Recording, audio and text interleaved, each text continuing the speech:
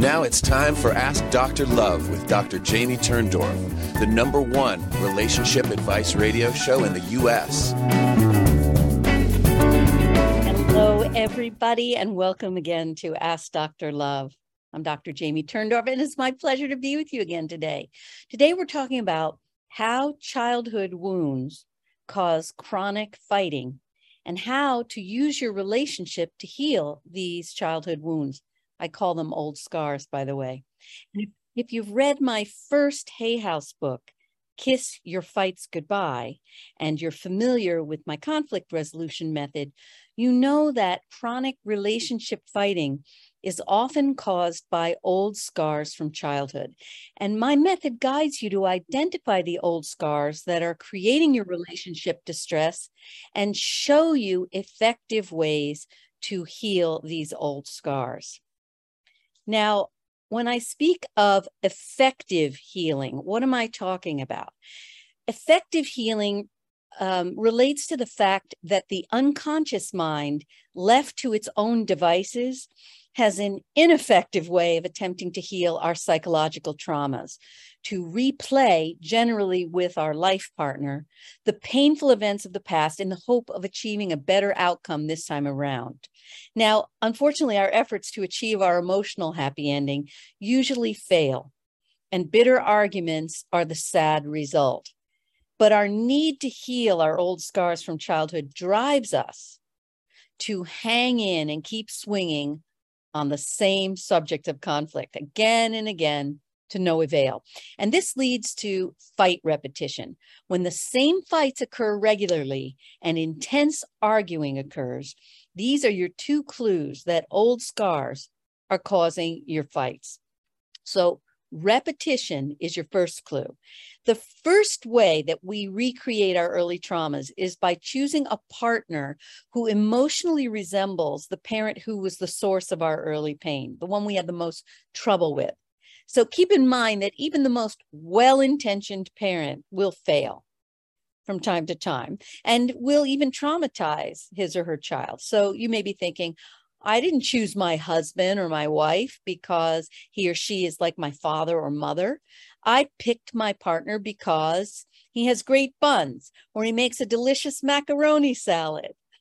Well, these are the conscious aspects of mate selection. But in actuality, mate selection is primarily driven by the unconscious motivation to choose someone who possesses the traits that resemble the parent who injured you.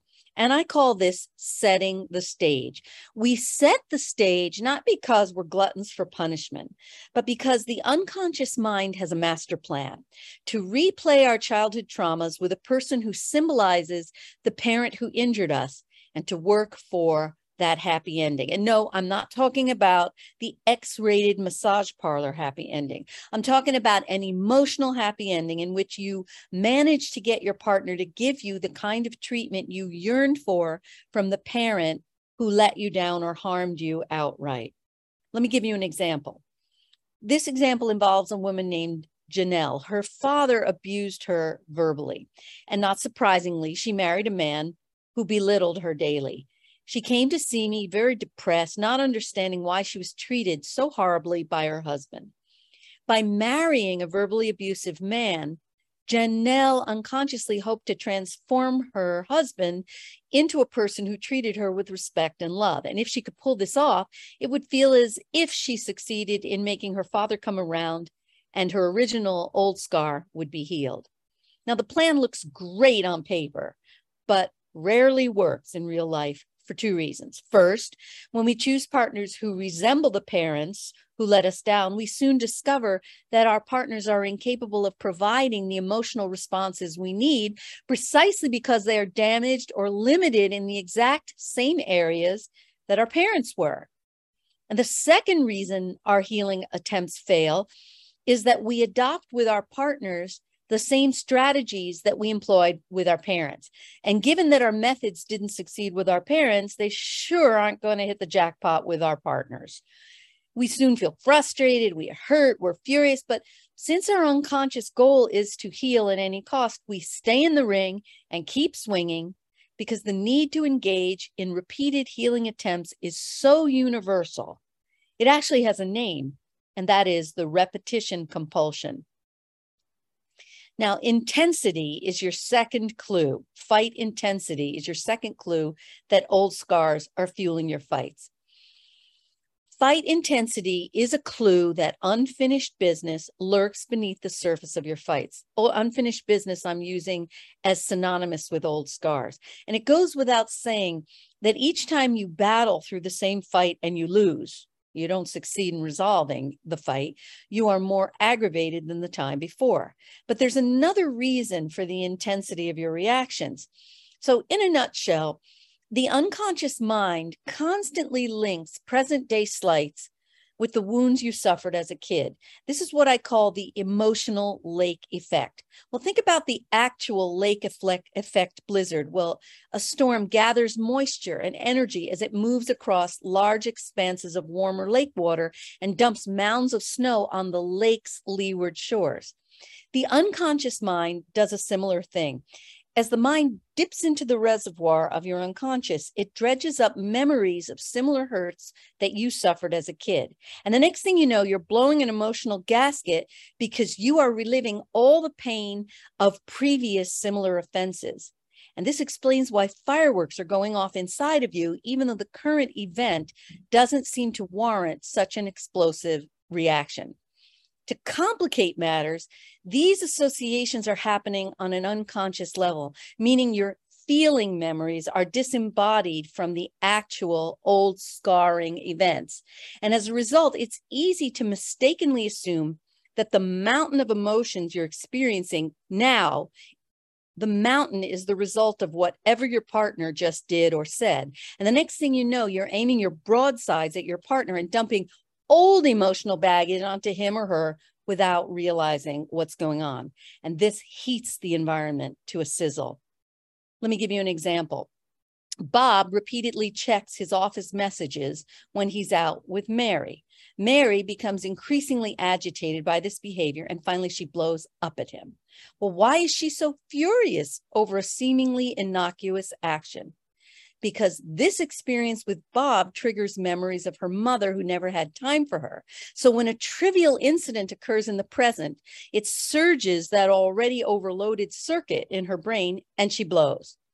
These associations usually occur without any conscious awareness. Let me give you a quick old scars test. And this test is going to help you determine whether your arguments are being fueled by your old scars or your partner's old scars. Just say in your mind, true or false, to the following questions I'm going to ask you. The subjects that we fight about are repetitive in nature, true or false? I find myself and or my partner becoming intensely upset over little things and I can't understand why, true or false? I find myself and or my partner using the same words, explanations, and fighting tactics during our spats, even though these methods never work, true or false? I always end up with the same feelings before, during, and after our fights, true or false? Our fights seem familiar to me, but I can't put my finger on why, true or false? I feel there's a scripted nature to our fights and that I can actually predict their same sorry outcome, true or false? I remember fighting with my parent or parents and feeling the same feelings that I feel now when I fight with my partner, true or false? And the last question, the feelings that I have after a fight with my partner remind me of how I felt as a kid, true or false? If you answered true to more than one of my questions, old scars are contributing to your fights. Now, even though you realize that old scars are causing your fights, you may still feel at a loss to understand what exact old scar, what specific piece of your history is being played out in your relationship fights now. And it's often difficult to determine the issues, the old scars that underlie your arguments because the fight content, the current fight content, operates like a smokescreen. So when you're arguing over dirty socks or pots and pans piled in the sink, it's very difficult to abstract from these concrete subjects and see the old scar that is underneath your fights. So I have developed a method that I call stripping. And no, I'm not talking about getting naked. I'm talking about a technique that I created, which involves drawing a fight map that enables you to strip away the overt fight content, just like a restorer strips the outer layers of paint from an object to reveal the original finish. You can go beneath the outer layer, the overt fight content, to reveal the underlying traumas that lurk below. So I'm going to just talk you through how to strip away the overt fight content to reveal the old scar that lurks. And what we're going to do is we want to know what's beneath the overt fight, the who did what to whom.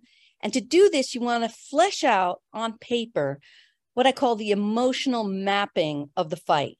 And to do this, you forget the apparent content of the fight.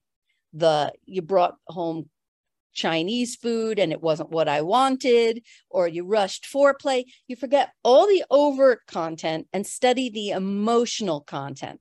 So I'm going to give you an example of one couple's overt fight, and then I'm going to draw upon their example to show you how you can strip away the content of your fights to uncover the old scar.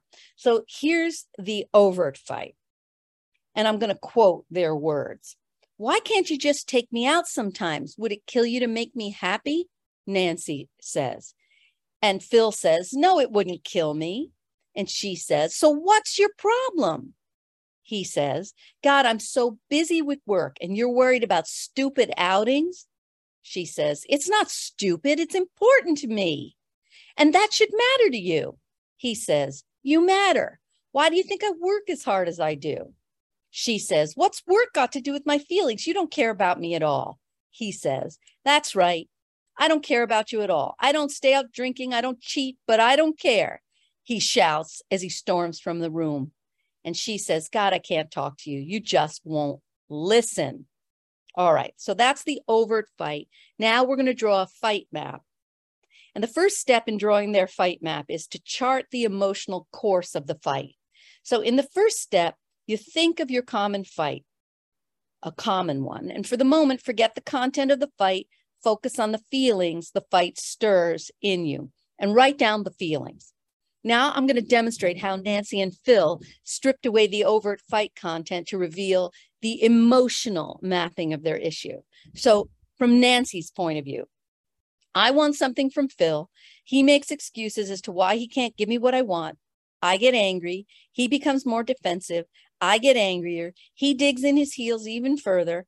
I feel hurt that he doesn't love me enough to listen and change the behaviors that annoy me. So I press harder and harder, and he withdraws further and further into excuses and denial. Okay, that's Nancy's fight map. Now, Phil's fight map. When Nancy wants something from me, she orders me around and manipulates me. She gives me no freedom whatsoever. I have to do exactly as she wants or else she's furious. I feel angry like a trapped animal. I feel like running to escape her rage and demands. Okay, now this is the next step. Step 2. Recognize the feelings that you experienced in childhood. So now you want to ask yourself, does the fight with my partner stir the same feelings I felt as a kid? Write those feelings down and then ask yourself, who triggered these feelings in me? So let's see what Nancy and Phil came up with for this second step.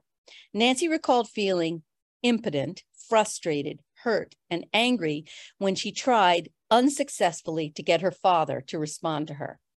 And Phil felt controlled by his mother and enraged by how she forced him to do her will. Whenever he defied her, he had to suffer her fury and threats of abandonment. Okay, now step 3, recall a specific childhood memory. So next you want to uncover an early memory in which you felt the way you feel when you argue with your partner. With whom were you struggling? What happened? How did the fight play out when you were a kid? And write all this down. Now, here's how Nancy and Phil handled this step. Nancy recalled pleading with her father to come to at least one of her softball games, and he never showed.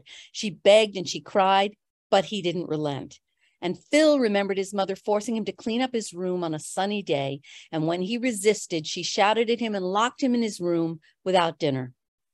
Now, this is the next step, step 4.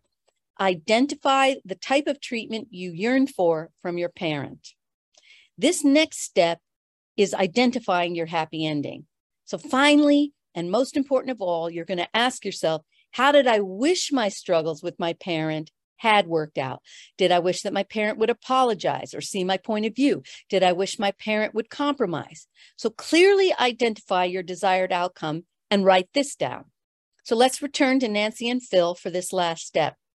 Nancy wished her father had responded to her requests, at least sometimes, and Phil needed to feel free to assert himself without being punished. Once you've identified the treatment you desired from your parent, you have a fairly good understanding of what your mind is hoping to accomplish in your fights with your partner, your happy ending. So the question now becomes, why don't most of us succeed in obtaining our happy endings with our partners? Why didn't Nancy succeed in obtaining what she needed from Phil? So remember, Phil is just like Nancy's father, and she relates to him the way she related to her dad. So she used to yell, scream, yell, pout, and whine at her father without effect. And since Phil resembles her father, it doesn't take a brain surgeon to figure out why Nancy's methods aren't cutting it.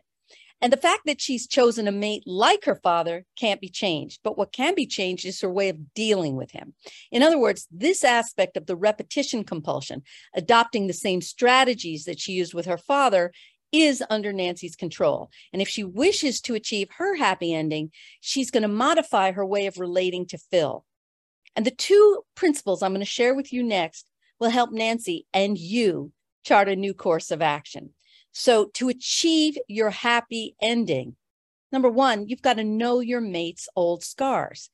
If you're in the dark when it comes to what makes your partner tick, you risk unwittingly ripping open your mate's old scars, and in which case he or she is going to be nursing his or her own wounds and won't be available to resolve your conflicts. So if necessary, redo the last exercise answering the questions as you believe your partner would, and that process will help you identify your partner's early wounds. When Nancy reversed roles and did this, she recalled that Phil's mother's child rearing methods fell into the my way or the highway approach. So his early wound related to never having been given sufficient autonomy. And although Nancy hadn't realized it before, her manner of handling her husband, demanding, pressuring, and so on, was painfully reminiscent of the way Phil's mother dealt with him. So Nancy had to face the fact that her pressure tactics were making Phil dig his heels in deeper. So the question became, how could Nancy help Phil be more responsive to her? Well, she could provide him with a communication style that gives him a feeling of choice. One possibility would be for Nancy to ask him for suggestions on how to solve their problem. Doing so would put him in the driver's seat, and if he feels in charge rather than controlled, he'll be more responsive to her. Understanding Phil's early wound was Nancy's first step on the road to resolving their fight and healing her own scars as well.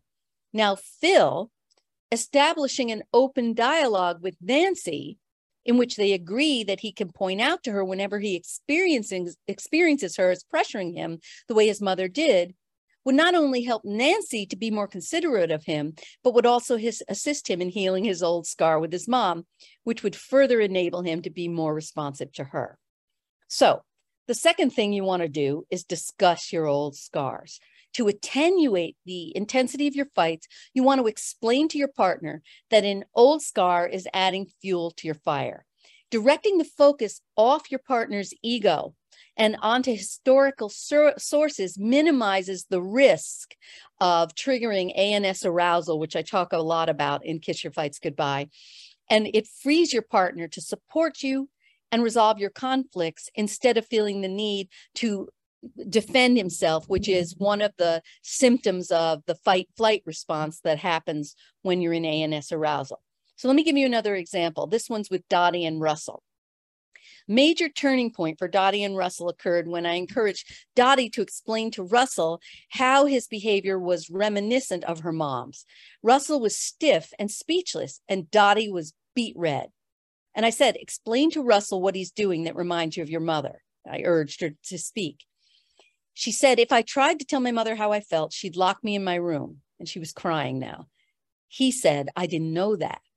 So I said, well, tell Russell specifically what he's doing that reminds you of your mother. And she said, well, when you tell me, don't be upset, it's no big deal, my blood boils. It's like my mother telling me to shut up. He said, I had no idea. I always wanted to make life better for you than it was with your mother. So when Russell's ego was taken off the hook, when he realized that the intensity of Dottie's pain and anger was the result of childhood traumas, her old scars, he felt more willing to support her rather than get defensive and withdraw. This seemingly simple communication, telling your partner what old hurts have been activated by his or her behavior, has helped curtail withdrawal reactions for most of the men and women in my case studies. Try it yourself and you're going to see the miracles that occur. Now, I know sometimes it's hard to pinpoint your old scars. And in Kiss Your Fights Goodbye, I have a technique in there that helps you if you get stuck when you're drawing your fight map and you can't figure out the old scar that's fueling your fights. I have a really helpful section in Kiss Your Fights Goodbye where I help you work backwards. And I list the most common relationship arguments. And then I tell you the old scar that's likely causing that type of argument. And then I tell you what steps to take to work together to heal that old scar. Once you begin healing your old scars, you're going to be amazed to see how quickly the relationship climate cools down. ANS arousal and withdrawal behaviors, fight-flight behaviors, they're just sent packing. And the result is an end to the chronic fighting. And by the way, these techniques, my conflict resolution method, are the techniques that I brought to the world of after-death communication in my transdimensional grief resolution method. And so these techniques that I'm talking about today can also be applied to helping you resolve unfinished fighting and unresolved issues with those in spirit. Let's take a brief break. And when we come back, I'm going to be answering the questions you sent to me. Be back in a moment. You're listening to Ask Dr. Love with Dr. Jamie Turndorf. If your heart is still hurting over the bodily loss of your loved one, the reason is simple. We're not meant to be separated from those we love. And reconnecting is the only way to end the grief. But reconnecting and staying connected requires guidance. As a gift to her listeners, Dr. Turndorf is offering a limited number of discounted grief relief sessions to help you reestablish a relationship with loved ones in spirit and resolve any unfinished issues. If you're ready to experience the healing and joy of reconnecting, visit drjamieturndorf.com/grief relief to schedule your session. But don't wait, space is limited. Visit drjamieturndorf.com/grief relief to find out more. And now, back to Dr. Turndorf.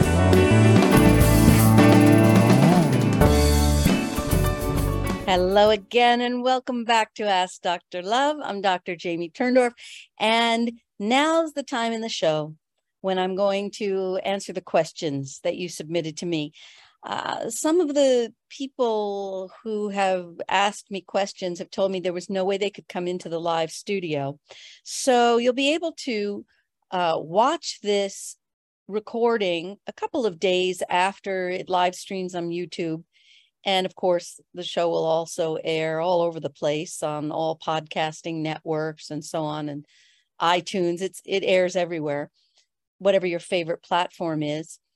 And I will also post a written answer to your questions. And if there's anything you want to share with me or any questions you have regarding my answer, don't hesitate to reach out to me. So here's the first one. The question is titled, Am I Doing Enough to Help? Dear Dr. Turndorf, a year ago, I stepped away from a high-stress, high-paying job and took a lower-paying day job with some flexibility. My wife works from home, but her job grinds them into working long hours for no additional pay. Once I made my professional change, our weekly routine would involve me taking our oldest child to school, coming back and taking our toddler to school, going to and rushing through my workday, picking up the toddler, taking her to a park or the food store if needed, making dinner, cleaning up from dinner, tidying the toys and vacuuming, and then finishing any work I put off through the day. Since I was typically up late catching up on work, I would normally catch the first crying post, bedtime for the toddler, and would lay on her floor, holding her hand until she fell asleep if needed. My wife tended to notice the 3 a.m. crying if it happened, but I would soothe the toddler anytime I heard her. I worked every other Saturday, but on Saturdays off and Sundays, I would come down with the toddler once she was up so that my wife could catch up on sleep, get a shower, whatever she needed. I would make breakfast and clean up from breakfast. This cycle can be pretty draining, but I don't mind at all. My wife has started to complain that I don't come to bed with her. But I explain that I am finding the work I didn't finish. I am finishing the work I didn't finish during the day due to our schedules. She will also complain that I fall asleep too early for her on the weekends, but I can't keep my eyes open some nights. Am I doing enough? Am I doing too much? And should I scale back so I'm more awake when my wife wants me to be? This is a juggling act, and I'm trying. Thank you in advance. Okay, you sound like a wonderful husband and father.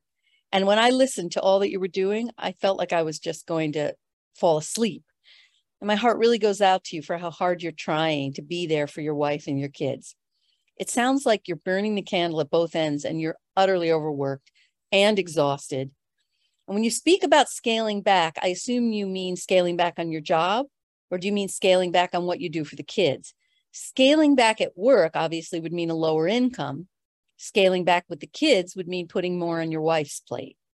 So you need to ask your wife the question that you asked me. If you scale back on work and have less income, what will that mean for the welfare of the family? How would she feel about your scaling back on work and income?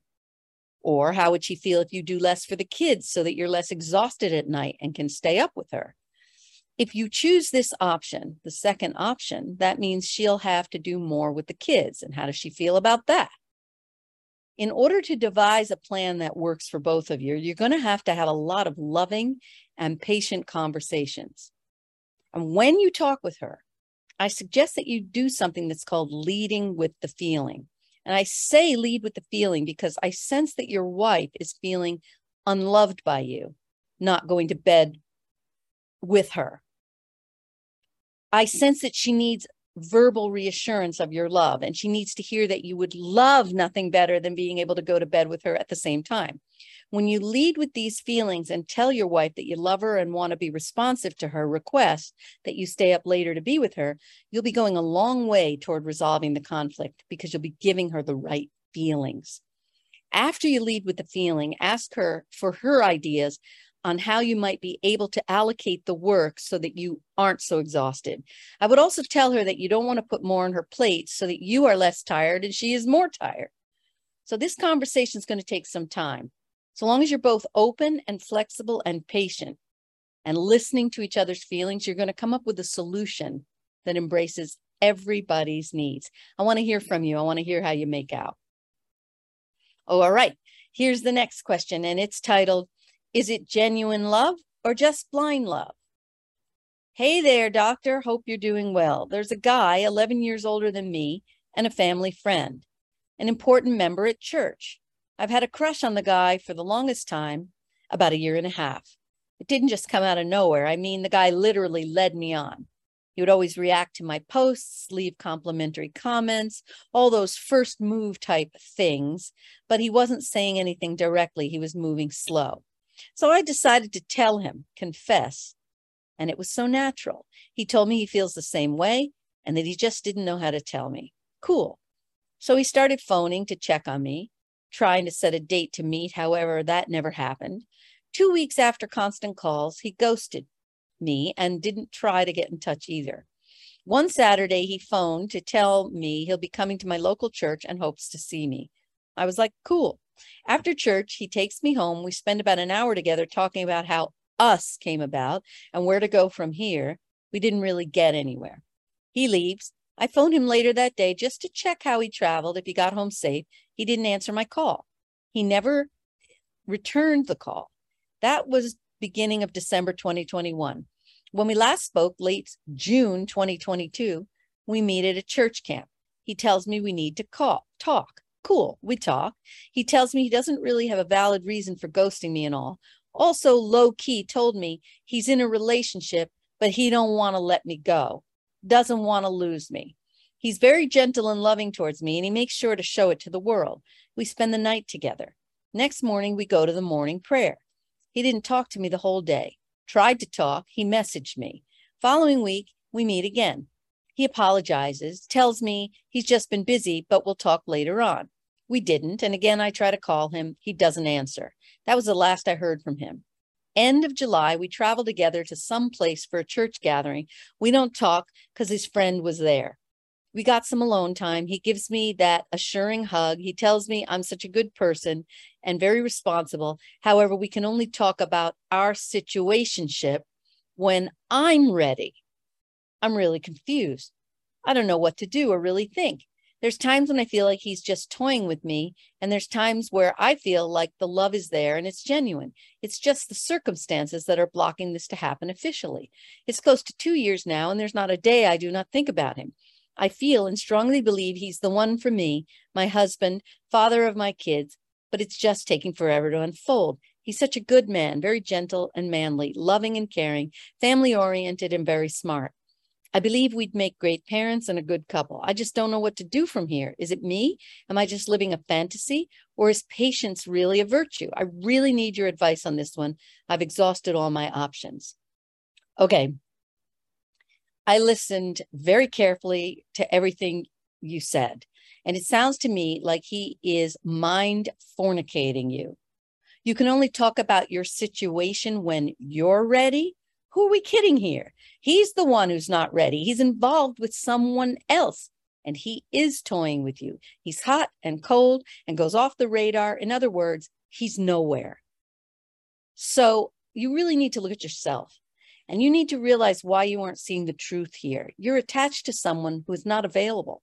And what really concerns me is that you're allowing him to gaslight you into believing the stall is on your side. Give me a break. I encourage you to do some soul searching and really think back to your early life. Your early life is the place where the blueprint of future relationships was written. And I'm betting you had an unavailable parent. And this experience would have primed you for falling for someone who's unavailable. And in my book, Kiss Your Fights Goodbye, I have a chapter on old scars. And I list the relationship issues that arise from each of these old scars. And I outline how to heal the old scar that applies to you. Once you identify your old scar and you heal it, you're not going to feel so much love for this man any longer. Bottom line, he isn't behaving in a loving way toward you. He's toying with you and he's playing with your feelings, and you deserve way more. And I promise when you heal the old scar, you will not feel the same love for this man.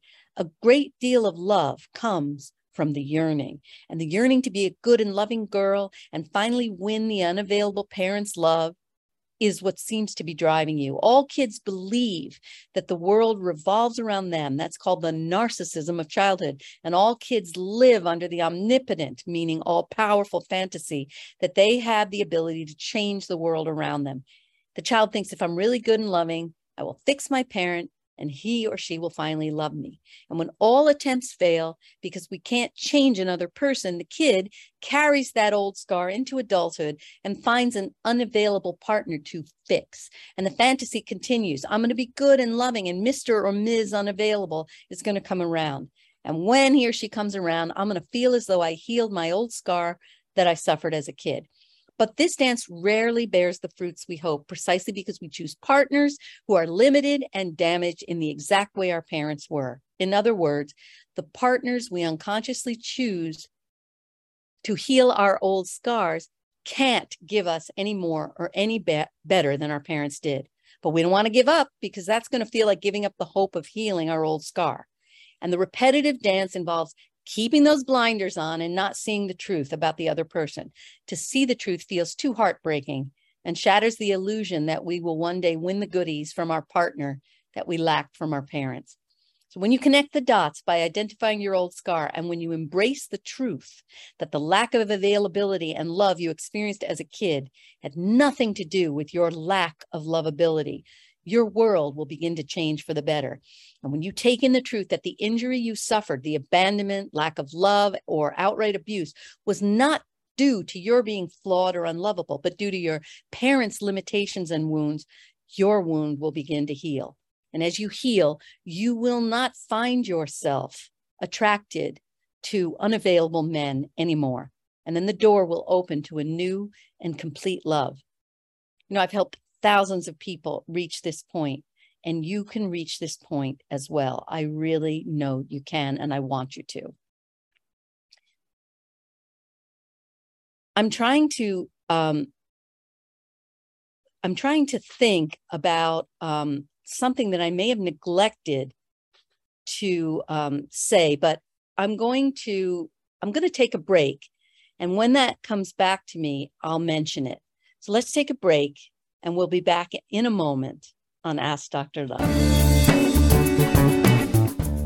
You're listening to Ask Dr. Love with Dr. Jamie Turndorf. If your heart is still hurting over the bodily loss of your loved one, the reason is simple. We're not meant to be separated from those we love, and reconnecting is the only way to end the grief. But reconnecting and staying connected requires guidance. As a gift to her listeners, Dr. Turndorf is offering a limited number of discounted grief relief sessions to help you reestablish a relationship with loved ones in spirit and resolve any unfinished issues. If you're ready to experience the healing and joy of reconnecting, visit drjamieturndorf.com/grief relief to schedule your session. But don't wait, space is limited. Visit drjamieturndorf.com/grief relief to find out more. And now, back to Dr. Turndorf.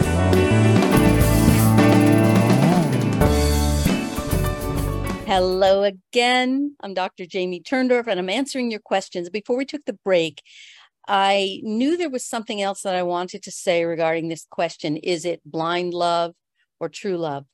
I recently put into the store at Ask Dr. Love, Dr. Love's Relationship Toolkit.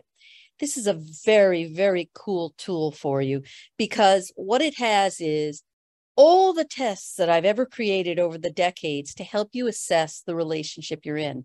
So, for example, there's a test in the toolkit.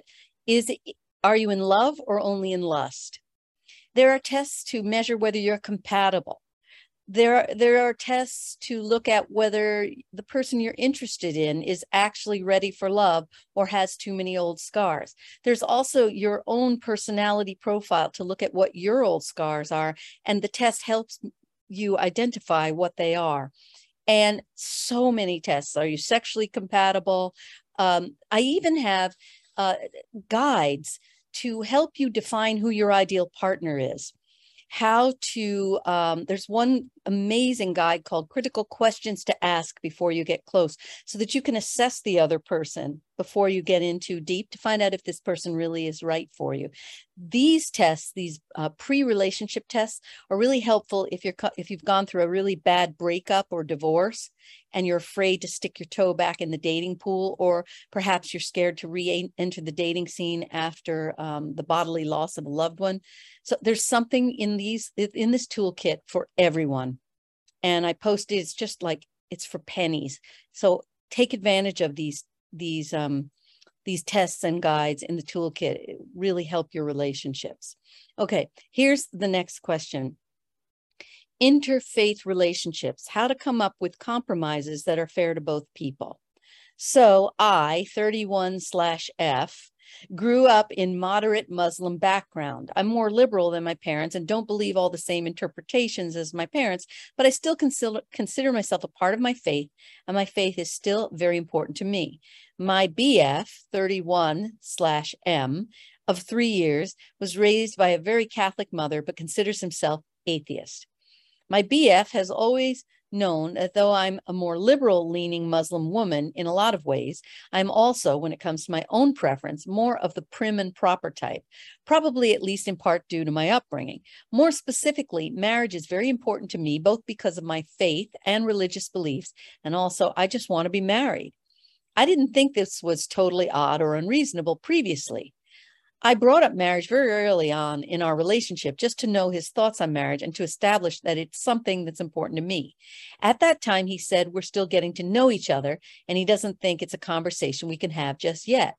This is my first interfaith relationship, and in my past relationships, it was just established that marriage is the end goal. So I thought maybe what he said makes sense, and thought that I had at least successfully established that the importance of marriage to me.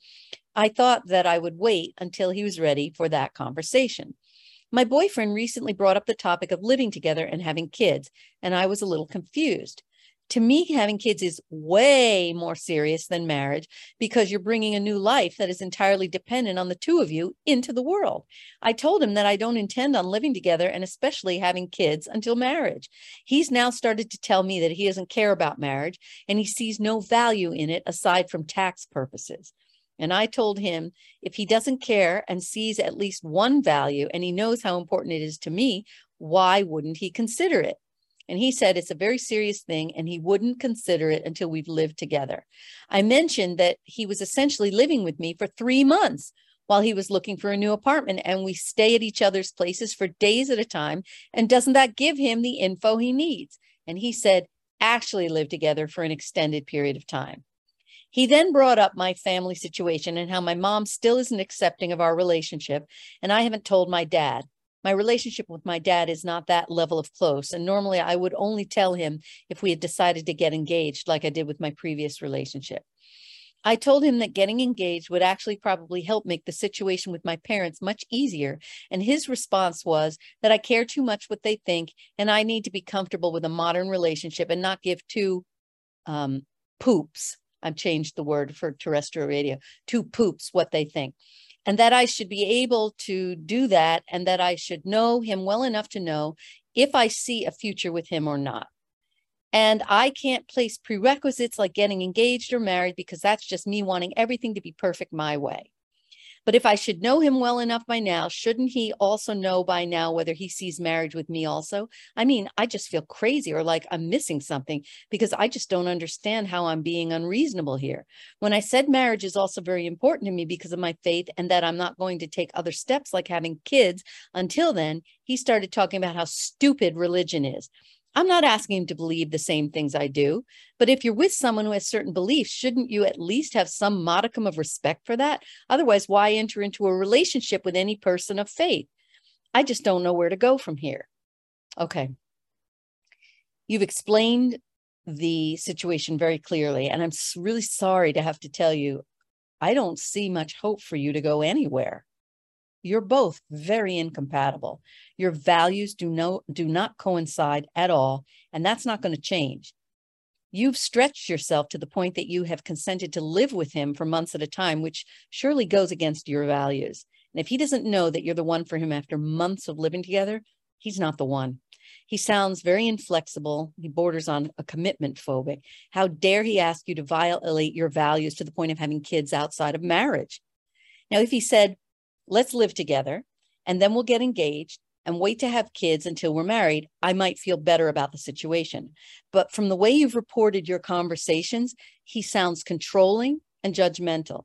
Even if he were to come around and say he'd marry you, do you want to be married to someone who looks down his nose at your values? He's already demonstrating a rigidity of character, and I am afraid for you. I fear that your life with him is going to be filled with many arguments in which he belittles and disrespects you.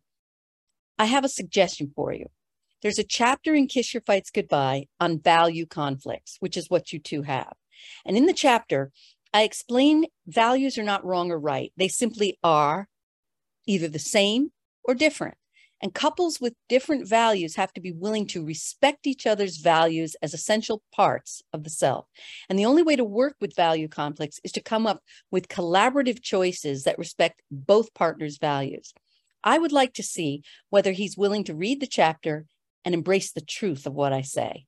And if he's not willing to read the chapter and shift how he handles your value differences, run for your life. Okay, let me know how this goes. Here's the next question. Why is it so hard for him to understand my situation? My boyfriend and I are in 10 months of a relationship, but we don't get a chance to date like any other couples. The reason is that I have very strict parents and they don't let me go out with anyone. When we were in 3 months, I dated once with him without being caught by my parents taking a risk. After that, we didn't see each other anymore. He's been asking me to try to encourage my parents, and I've tried a million times, but it didn't work. His friends' couples are posting their dating photos on social media, and he's very depressed by that. And I also have too much pressure on me when he asks me to tell my parents. Why can't he understand my situation? My parents are very strict, and they still think I'm a kid even now that I'm 18. At the start of the relationship, he really cared about me and wouldn't do anything that made me cry or angry. But now I think he's losing feelings because even if I'm crying in front of him, he doesn't seem to care. Even I'm explaining why I'm mad at him or what he's done to make me mad. He just says, why are you always complaining about things? What's wrong with you? And he walks away upset without comforting me or apologizing. I have to apologize after that. I admit that I'm a really sensitive person and I cry over very little details, but that's because I love him. I'm being clingy because I'm in love. And the other thing is he stops posting me on his social media. Whenever his friends ask him why, he stops. He says, we can't date. I mean, does that really matter when we're in love, that dating thing? And that really upsets me because if I were him, it's not that big a problem for me as long as we're in love. We still have a chance to meet in the future, even if I don't know when. He makes me the happiest person in the world most of the time, but I still have bad days that I cry all night in bed. Is he losing feelings for me? Am I the only one who is putting much effort? Should I end this relationship? He also has childhood trauma. His parents are divorced and he's living with his grandma. Am I better off ending this? Okay, so it sounds like you're saying that you're in a relationship, but you're not dating, meaning you're not able to see each other in person apart from that first sneak date. This is a very painful situation, and I do understand he's becoming less supportive of you when you cry because he himself is very frustrated by the situation, and he sounds very young and very impatient. At what age are your parents willing to let you date? If you can get an actual number out of your parents, maybe you could give him something to look forward to. And I'd also encourage you to focus on understanding his feelings and not put the burden on him to have to carry your feelings on top of his own. And to do this, you could say, I know how difficult and frustrating our situation is. I love you so much and don't want to lose you. And I would like to brainstorm with you on what we could do to influence my parents to allow me to date you. Is there any way he could appeal to your parents in person? If he were to tell them how much he cares for you and how serious his intentions are, they might feel better about allowing you to date him. This kind of move is very old-fashioned for sure, but your parents are old-fashioned, and I think his making this appeal to them will win your parents over. So let me know how your discussions with him and your parents go. So there is there's a question here that I want to get to, and I'm not sure we're going to have time to do everything, but I really want to get to this one. This is called Second Husbands Exhibiting Behaviors from My First Husband, Yuck. I ended a 16-year relationship because my husband was a chronic marijuana user. Now my new husband of 15 years has started using it on a daily basis to self-medicate serious PTSD from 20 years in law enforcement. I absolutely despise this behavior, but my husband has been wonderful up until this recent diagnosis. What should I do? I can't even stand the smell of it in my house. We're fighting all the time now when our relationship has been butterflies and rainbows until recently. I love him so much, but have lost a lot of respect. Okay, this is a godsend that you asked me this question.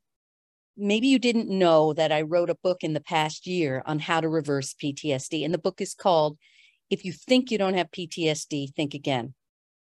The impetus for my writing the book sprang from my falling in love with a state trooper with serious PTSD.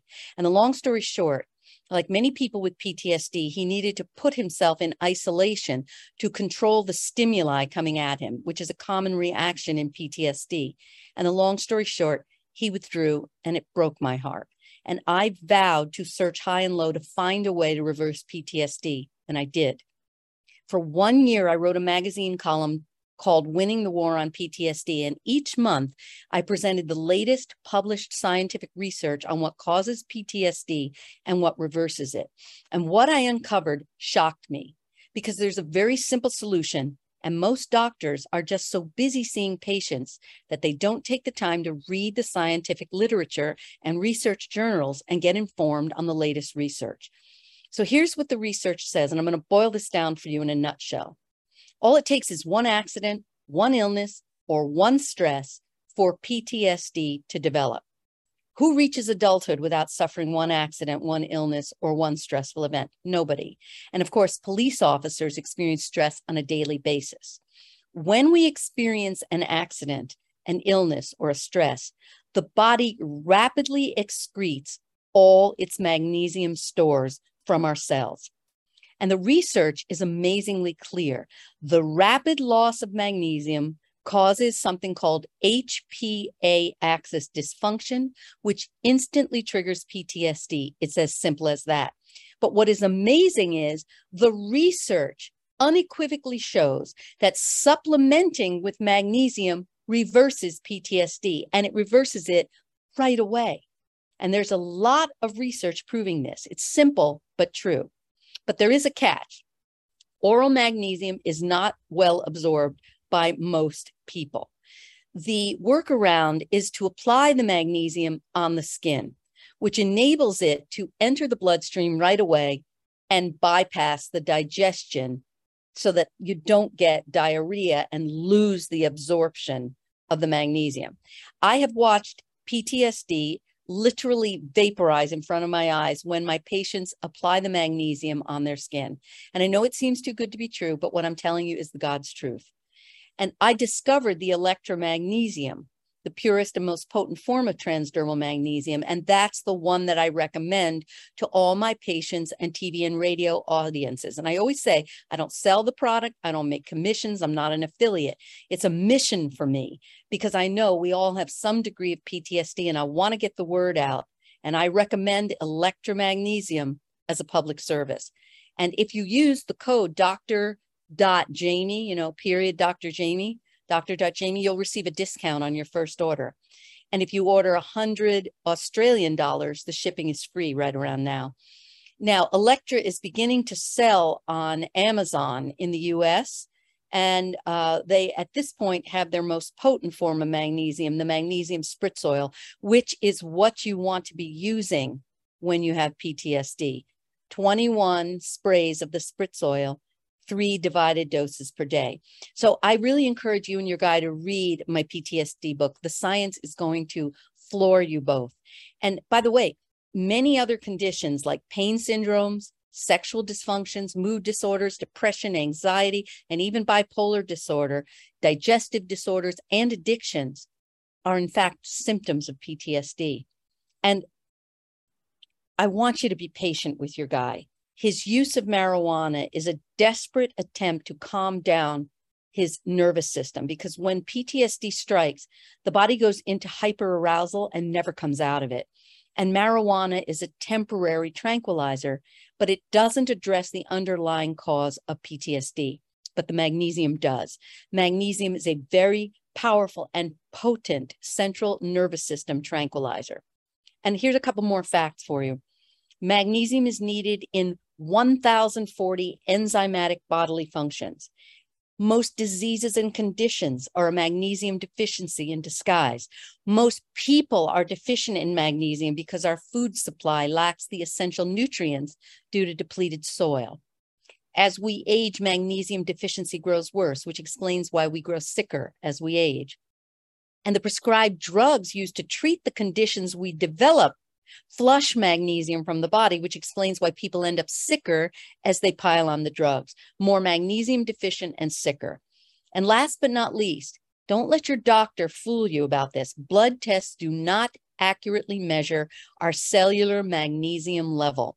This is because the body has to maintain serum magnesium levels within a very narrow range, or else a heart attack will instantly occur. And while the blood levels of magnesium may appear normal, most of us have raging cellular magnesium deficiency. So I really urge you to read the book. If you think you don't have PTSD, think again. See all the science proving what I've just told you. And get him and yourself on electromagnesium right away. Her Sandy's address is Electra with a K, ELEKTRA, magnesium.com.au, and you can use that code Dr.Jamie. And again, you want to use the spritz oil for treating PTSD because it's the strongest formula Electra makes. And you're going to need 21 sprays per day in 3 divided doses. Now, most people with PTSD have a lot of sleep problems. So I recommend that you use the cream, which is the most weak form, on your calves and soles, and then use the spray over it. So it works like a time release sleep aid. He is going to feel the benefit from the very first dose. But remember, it can take up to 2 years for the depleted cells to be fully replenished. And don't worry about using too much. The body will draw the magnesium from the skin as needed. And the only thing is, people with severe kidney damage may have trouble assimilating magnesium, but the problem is mitigated by applying the magnesium to the skin. So I want you to keep in touch with me, and please let me know how you're both doing, because I am keeping track of all the case studies, of all the people that I've worked with who have PTSD. Okay. Let's see if I can get to this last question. I still have a few minutes left. Let's see if we can do this. Am I better off ending this? I'm a divorced man who is involved with a married woman who is in a dead marriage. Our relationship is amazing when we are together, but toxic and full of mistrust when we are apart, because she does not trust me nor I her. This may sound simple, but we have gone through a lot together and experienced the highest highs and the lowest lows. But now the bad times outdo the good 5-1. But I'm wrestling my head and heart and so scared to walk away, because the bad only exists because of our need to be in the shadows. Please help me see clearly. Okay, this is a really tough situation. So the question is, why is she willing to stay in a bad marriage and a dead marriage? And why are you willing to take only crumbs? Why are you willing to accept being the other man? You both don't trust each other, and this tells me you both have old scars from your early life. And early relationships are the blueprint for your adult relationships. Who didn't you trust growing up? Who didn't she trust? If you guys want to understand more, work together to identify your mutual old scars and use the love that you feel for each other to help each other heal these old scars. And as the old scars heal, what's going to happen is something's going to change. She'll either leave the marriage, or you'll find that you want more. In any case, things will move forward. All right, that's all I have for you this week. I'll see you next time on Ask Dr. Love. You've been listening to Ask Dr. Love with Dr. Jamie Turndorf. Sign up for Dr. Jamie's newsletter at AskDrLove.com and receive her meditation audio that will guide you to open your heart and chill out during these stressful times.